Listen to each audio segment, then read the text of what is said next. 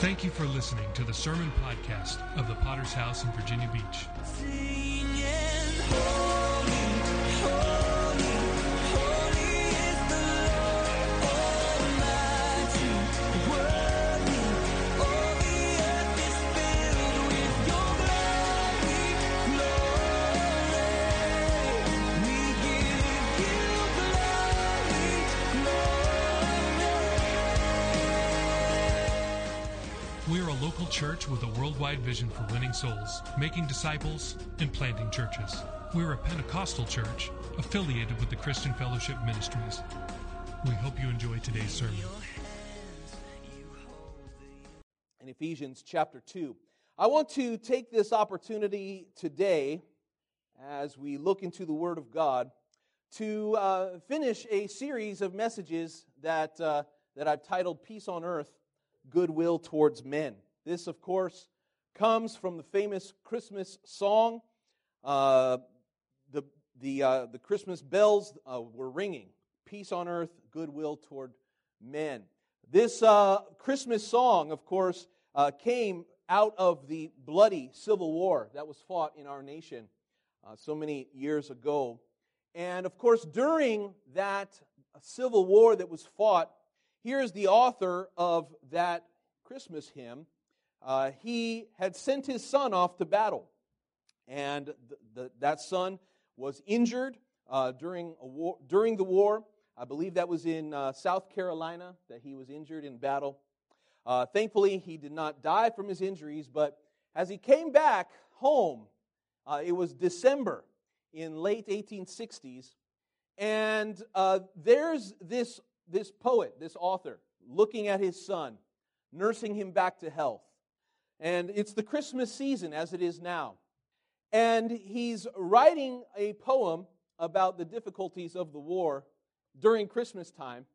And as you know, in the lyrics of that song, it says that the words, peace on earth, goodwill toward men, sometimes going through this life mocks that song. Going through the difficulties and pain and challenges of this life mocks the idea of peace on earth and goodwill towards men. Well, thankfully, as this author is writing that poem, he hears ringing out across his town the bells of Christmas from the local church. They were announcing the upcoming Christmas season, and he was inspired as he heard those Christmas bells, and he was reminded of what we should be reminded of today, that in the midst of our pain and suffering, that's where the hope of Christmas is the most powerful. As I mentioned, it is the arrival of the Lord right in the middle of our mess. This is the power of the Christmas season and the arrival of hope in the midst of tragedy. It's the arrival of light in the midst of darkness. And I want to announce to you this morning that the announcement of goodwill toward men, peace on earth, is just as powerful today as it was when it was spoken on that night when Jesus was born. This comes from Luke chapter 2, verse 13. Suddenly there was with the angel a multitude of heavenly hosts, praising God and saying, "Glory to God in the highest, and on earth peace, goodwill toward men." This is the announcement of the heavenly host of angels over what does the birth of this baby mean. It means peace on earth and goodwill toward men. Does that mean that every problem is solved? That all hunger is erased? That every want and every need has been vanished? No, it does not. But it does mean that we have hope in the midst of our pain and suffering and difficulty. Peace on earth. I just want you to think about that. I looked it up just because I was curious. Over the past 3,400 years of human history, the absence of war has only occurred in 268 out of those 3,400 years. Approximately 8% of recorded history. Those are only the wars that we know about. No doubt that there were unrecorded wars even in those 268 years. It is impossible for us to think about a world without war, without suffering, without difficulty, and that is a direct result of human sin, isn't it? It's a direct result of our rebellion against God and our fights that we have with one another. This is part of the nature of sin. It causes us to turn on God and to turn on one another. And because of that, peace on earth is an idea that is, it can seem something only true in the abstract, only true in some possible world. But I tell you, what Jesus came to do was establish peace on earth. But I want to make a point this morning with this message, that the ultimate peace that God wants to bring to this earth is not necessarily peace between nations. It's not even necessarily peace between people. But the most powerful peace that Jesus came to deliver to us is peace with our Creator. In other words, peace with God. And that is the message of title of my message this morning. We have peace on earth because we have peace with God. Let's read the scripture together, Ephesians chapter 2, verse 19, which says these words, "Now, therefore, you are no longer strangers and foreigners, but fellow citizens with the saints and members of the household of God, having been built on the foundation of the apostles and prophets, Jesus Christ himself being the chief cornerstone, in whom the whole building, being fitted together, grows into a holy temple in the Lord, in whom you also are being built together for a dwelling place of God in the Spirit." Let's pray for just a moment. Lord, we come by the blood of Jesus. I pray, God, that your people would gather together, Lord, in a spirit of yearning, God, for your return, for your presence, for your power and revelation. I'm praying, God, once again, that your word would speak to us through your Spirit. God, that you would give us that peace on earth as we find peace with you through the cross of the Lord Jesus Christ. And we give you glory for all you're going to do in Jesus' mighty name. God's people would say, amen. Let's look at reconciliation. So I want to as we get into the scripture this morning, I want to make a statement, a clarification. As I was having a discussion with our brother Andre last night, he reminded me of something that maybe a balance that I did not bring out. The peace on earth that is meant by this heavenly host of angels is not some panacea, some perfect environment that Jesus came to bring on the earth. In fact, to balance what this peace on earth is meant, or what is meant by it, listen to the words of Jesus in Luke chapter 12, verse 51, when he says, "Do you suppose that I came to give peace on earth? I tell you, not at all, but rather division." And you say, can these two scriptures exist at the same time? And the truth of the matter is that those of us who live in this world, but are not of this world, that we do not experience a whole lot of peace. Because the peace that Jesus is speaking of, the peace on earth, is not meant for this world in the way that it is now. In fact, many times, you've probably experienced this in your life. When you confess to an unbelieving world that you are a believer, when you confess that you are a follower of Jesus, the world doesn't just embrace you and say, "Oh, that's so wonderful. So glad you're living for the Lord. Isn't that great?" Has that been your experience? In fact, many times you begin to tell someone about Jesus and about what He's done in your life, you get a very opposite reaction, don't you? You get doors slammed in your face. If you have a tract in your hand, I've had people take my church flyer that we paid money for and crumple it up in my face and throw it at me. I've had people, because of the name of Jesus, can I remind you that they crucified Jesus? Can I remind you that the world rejected Him? And He said, if you are my followers, don't think it's strange if you are persecuted, because they persecuted me first. So don't get the idea that the peace we're speaking about means that life is just going to be hunky-dory while you live here on earth. But I want to propose that the peace on earth is a better peace. It is the peace that is coming eventually. It is the peace that Jesus will deliver riding on a white horse. And when he claims his throne as King of the universe, well then, we will have peace on earth. But today I want to remind you of the peace on earth that begins in the human heart. Reconciliation is a very, very important idea for the Christian. So right now, of course, is the mad dash to make sure you've got enough presents for everybody, right, before Christmas arrives. And one of the problems many people face is that, after you spend all the money and after you get all the credit cards, you face December 26th, and you have to then reconcile your whole life. You have to begin, okay, I have to pay this, we have to put the books back in order after all of the spending that's been done, right? And so what we have to do is we have to make sure there's no disagreement between what you've spent and what you're earning.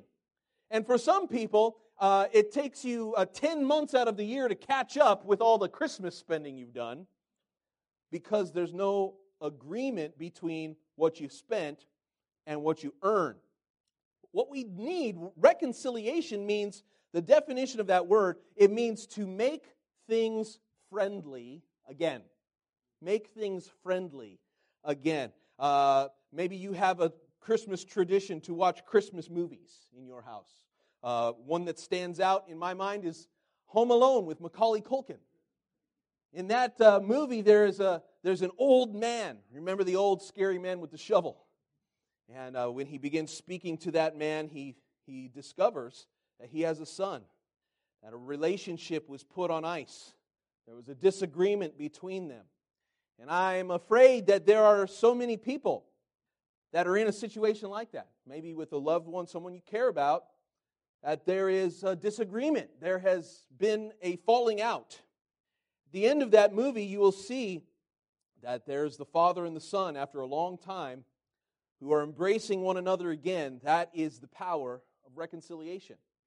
And it's a beautiful thing when it happens. Sometimes husbands and wives, they become disillusioned in their relationship. Separation occurs. One of the most beautiful things that can ever happen is when a husband and wife become reconciled. And things work out for the better. When there are long-standing problems between two people and they are made friendly again. I want to tell you, the biggest disagreement that you have, the biggest problem in your life is not with another person. Because of your sin and because of mine, we have an unfriendly relationship with God. We very often say, I got saved, right? To describe our Christianity, we say, I got saved. And an interesting question to think about, what did you get saved from? To answer that question properly, you have to think, what was going to happen to you if you didn't get saved? Well, you were saved from hell, right? But it's more than that. Were you saved from a life of sin? Yes, that's certainly true, but it's actually more than that. When you say you got saved, if you're a believer here this morning, what you are saying is that you got saved from God's wrath, from His anger against your sin. Because it is God's wrath which leads to that separation, and God's wrath and anger which leads to the eventual punishment in hell for all eternity. This is a generation, and we don't want to talk about God's wrath. We want to pretend that it doesn't exist. But can I tell you, God is still angry about sin. That fornication, lies, adultery, drunkenness, and all the like, God is angry about that. I didn't say that God hates you. I said that God hates your sin. And because of God's wrath, He has to deal in righteousness. This is why we have a problem with God. There is a disagreement. There is a falling out because of your sin and mine. The story of the gospel is a story of reconciliation. Not that God relents from his anger and just decides, okay, I'm going to be a nice guy and I'm going to receive all of the sinners. It's not like that. It's because of what Jesus did, because on the cross, he paid the price, he paid the penalty that you and I don't have to pay. Through the cross, makes it possible for us to be reconciled to God.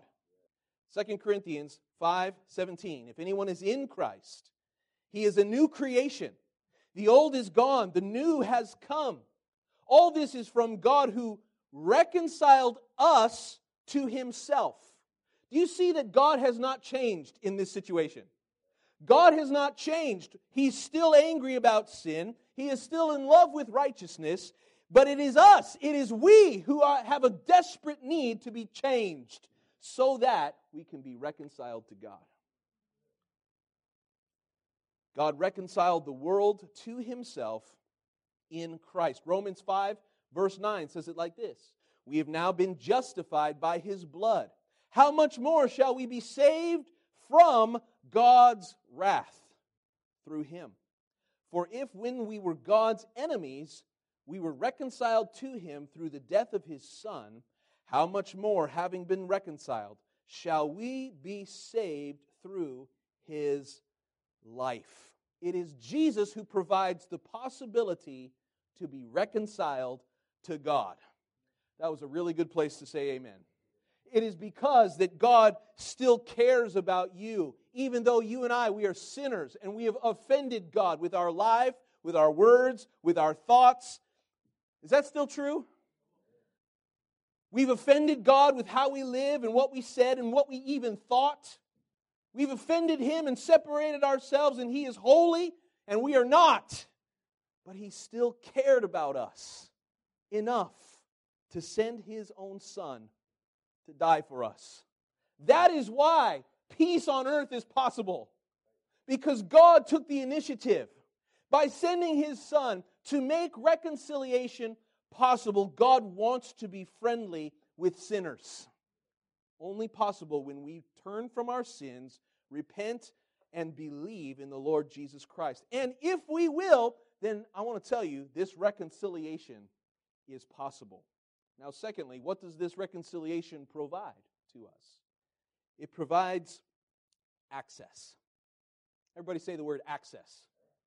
Oh, it's good to have access. People want to have access. If you have a favorite band that you like to go to their live shows, you can pay 10 times the normal ticket price to get a VIP package, a behind-the-scenes backstage experience. And if you normally pay $50 for a concert ticket, normally that VIP package is $400 or $500, right? And there are people who will pay that price to gain access behind the scenes. Not everybody gains access. Listen to what our scripture says in verse 18. It said, "For through him we both have access to the Father by one Spirit." We have access to the Father by one Spirit. What does access mean? It means the right to enter in. This is the same word used in Ephesians 3:12. In him and through faith in him, we may approach God with freedom and confidence. Can you imagine that a holy God allows access to himself through the Lord Jesus Christ? Again, Romans 5, verse 1, we have been justified through faith.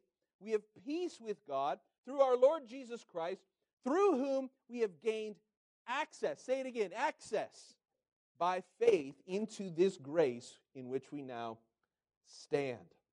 Access may not seem like a big deal to you, because here we are in 2020, and we're used to the idea of folding our hands and bowing our heads and saying, "Dear Lord Jesus, would you hear my prayer?" And he does. We're used to that. We take it for granted. We're used to the idea of entering into a a house of prayer, a house of the Lord, and gathering together with God's people. And we're used to the idea of lifting our hands and praising and experiencing God's presence. Haven't you felt that? Haven't you experienced that? And we're used to that idea, but I'm telling you, it is a precious thing to have access to God. There are generations of people who wanted to have that access, but could never have it. There are generations, there were thousands of people, millions perhaps, that wanted to have what you have here this morning, but couldn't have it. There were generations of people who would say, oh, one day, just one day in the presence of God would be enough for me. Just one day to access the inner court of the tabernacle, to access the Holy of Holies, right? The very presence of God on earth. How many thousands, millions of people prayed and waited for the day that they could have that access and never saw it. And you have it this morning.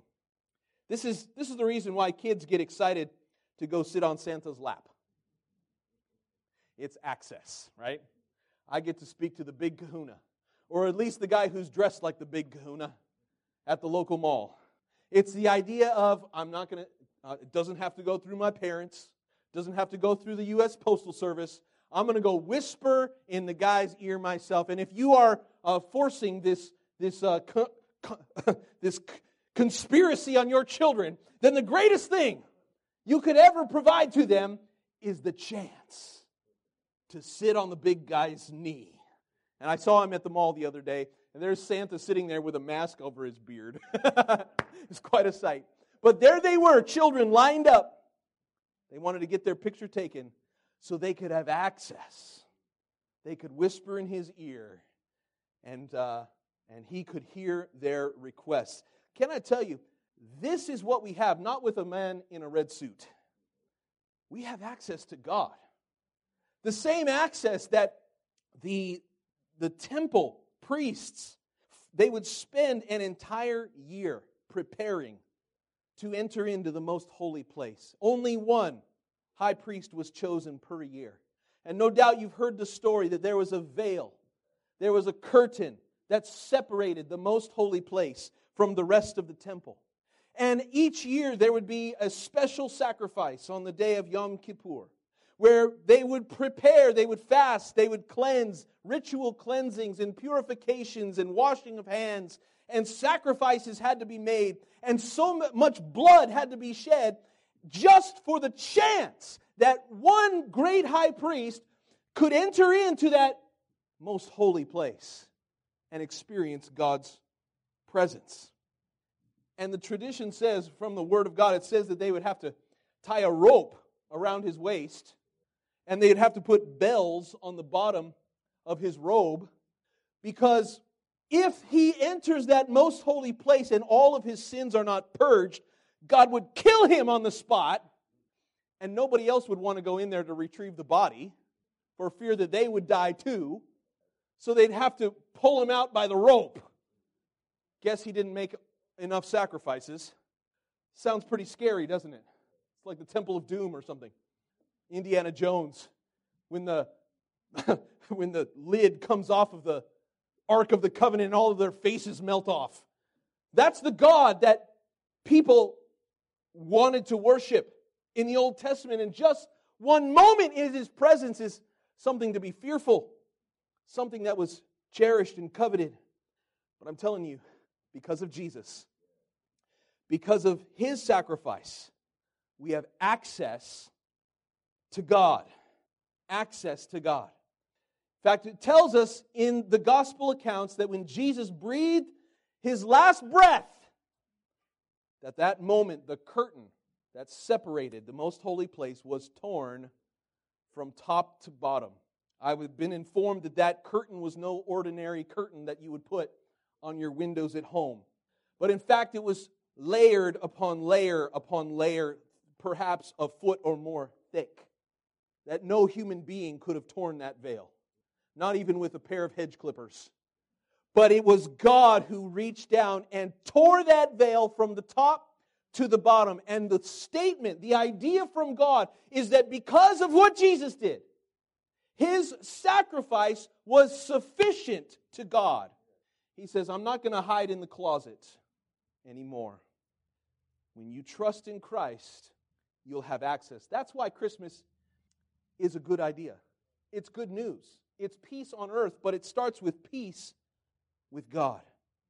When the angels announced His birth to common shepherds, they said, I have great news, good news of great joy to all people, that you can have access. Let's look finally at the idea of belonging. Have you ever been in a place where you feel like you don't belong? Of course you have. You know what that feels like. Some years back, we somebody being nice to us, being very nice to us, blessed us with a gift certificate, a gift card to a restaurant that we'd never been to and haven't been to since, the Ruth Chris Steakhouse. You remember that? Whew, that was something else. We got this $100 gift card. You know, we're going to go in there and have a good time. I'm sad to say that $100 didn't cover the dinner. But, you know, we sit down, just two of us. I think we shared something, too. But we sit down, and it's like, you know, we're not used to dining like that. I mean, we're happy with McDonald's and French fries. You know what I'm saying? And to go to a place like that, you really feel out of place. You know, the waiter comes with his towel over his arm, and, oh, so glad that you're here. Please have a seat. They push the chair in behind you. Like, man, okay, I can handle my own chair. But it didn't take long for us to feel like we didn't really belong there. Now, if you feel like you belong at Ruth Chris Steakhouse, I'd like to have a conversation with you after the service. But I didn't feel like I belonged there. It was nice, a good experience, but definitely not a place I would return to, you know, unless I won the lottery or something. Don't play the lottery. Let me ask you this morning, what places in life do you feel like you're supposed to belong? When we look at the Christmas story and the truth of why this is good news, it's interesting to me how the Bible records so many things and people who don't belong in the story. Think about that. Matthew provides for us a genealogy of Mary and of Joseph's bloodlines. And when you read those genealogies at the very first chapter of Matthew, you know, you're going to find some people that probably shouldn't be on that list. You know what I'm talking about? How about Rahab, the harlot, former prostitutes? How about Ruth, the Moabite woman? You know, there are people, there are names on this list that when you go back and read their stories, it'll make you blush. This is not the kind of G-rated story that should be in the Bible. This is the kind that you have to cover up a little bit when you explain the story to your 5-year-old. You have to modify it because it's not really one that should belong connected to the Lord Jesus Christ. And yet, here's God who works in these people to belong in the story of Jesus. When Jesus Christ was born on the earth, you know, there was not a whole lot of people there to welcome Him. There was a whole heavenly host of angels, but who else was there? Common shepherds. They're invited to be the first-time visitors to the incarnation. You have magi from the east. These were not Jewish men. These were not recipients of the promise. They were simply men who had read the Scriptures and deciphered when and where this would happen. They don't really belong, but there they are. There are people when Jesus is presented in the temple. They don't really belong to be there. But here's Jesus who gives them a sense of belonging. Let me make this statement. We're going to close. One of the most powerful things of the gospel is taking those of us who don't belong in God's presence, who don't belong with God's mercy and His grace. I can't speak for you, but I know for me, knowing who I am and what I've done and the thoughts that have passed through this wicked mind, I don't belong in the kingdom with the King of Kings and the Lord of Lords. And yet, what the gospel provides is a place where outcasts can belong. Ephesians 2. Remember, at that time, you were separate from Christ, excluded from citizenship in Israel, foreigners to the covenant of the promise, without hope, without God in the world. Doesn't that describe us? Without access. A place where we don't belong. You know, there's people, and this is the reason why many people don't go to church. Because if they were to wander into a church service like this, they would feel like I did at the Ruth Chris Steakhouse. Looking around at all these people, I don't fit in here. I don't belong here. And the reason why people feel that way is because they have a sense of guilt and shame for their sins. What many people do not realize is that that same guilt and shame is shared by everybody in the audience. But our guilt and shame has been conquered. The higher law that I preached about, the higher law of grace and truth, has made us free from the law of sin and death. Do you see, this is the hope of the Christmas story. The peace on earth it starts with the peace that you and I can have with God. Jesus died so that you can have a place where you belong. This is good news this morning. It means that we are changed from enemies of God to friends of God to sons and daughters of God. And just as much, if you have children in your house, your child probably has his own bed. Your child, in many American homes, have their own room. A place where they belong. A place at the dinner table. You know, at our house, we've kind of developed where everybody sits around the dinner table. You know what I'm saying? And when that person's not there, there's an emptiness.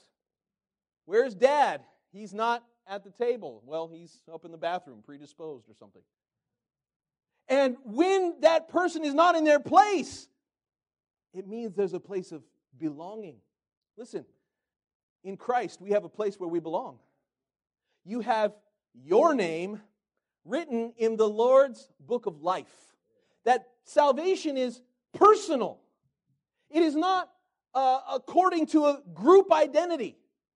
But He has your name written in His book, that Jesus is preparing a place, not just for His church generally, but He prepares a place for you individually. It means you belong. And it doesn't have to do anything with color of skin, background, how much money is in your bank. Doesn't matter at all. What kind of sins you've committed. Isn't that good news?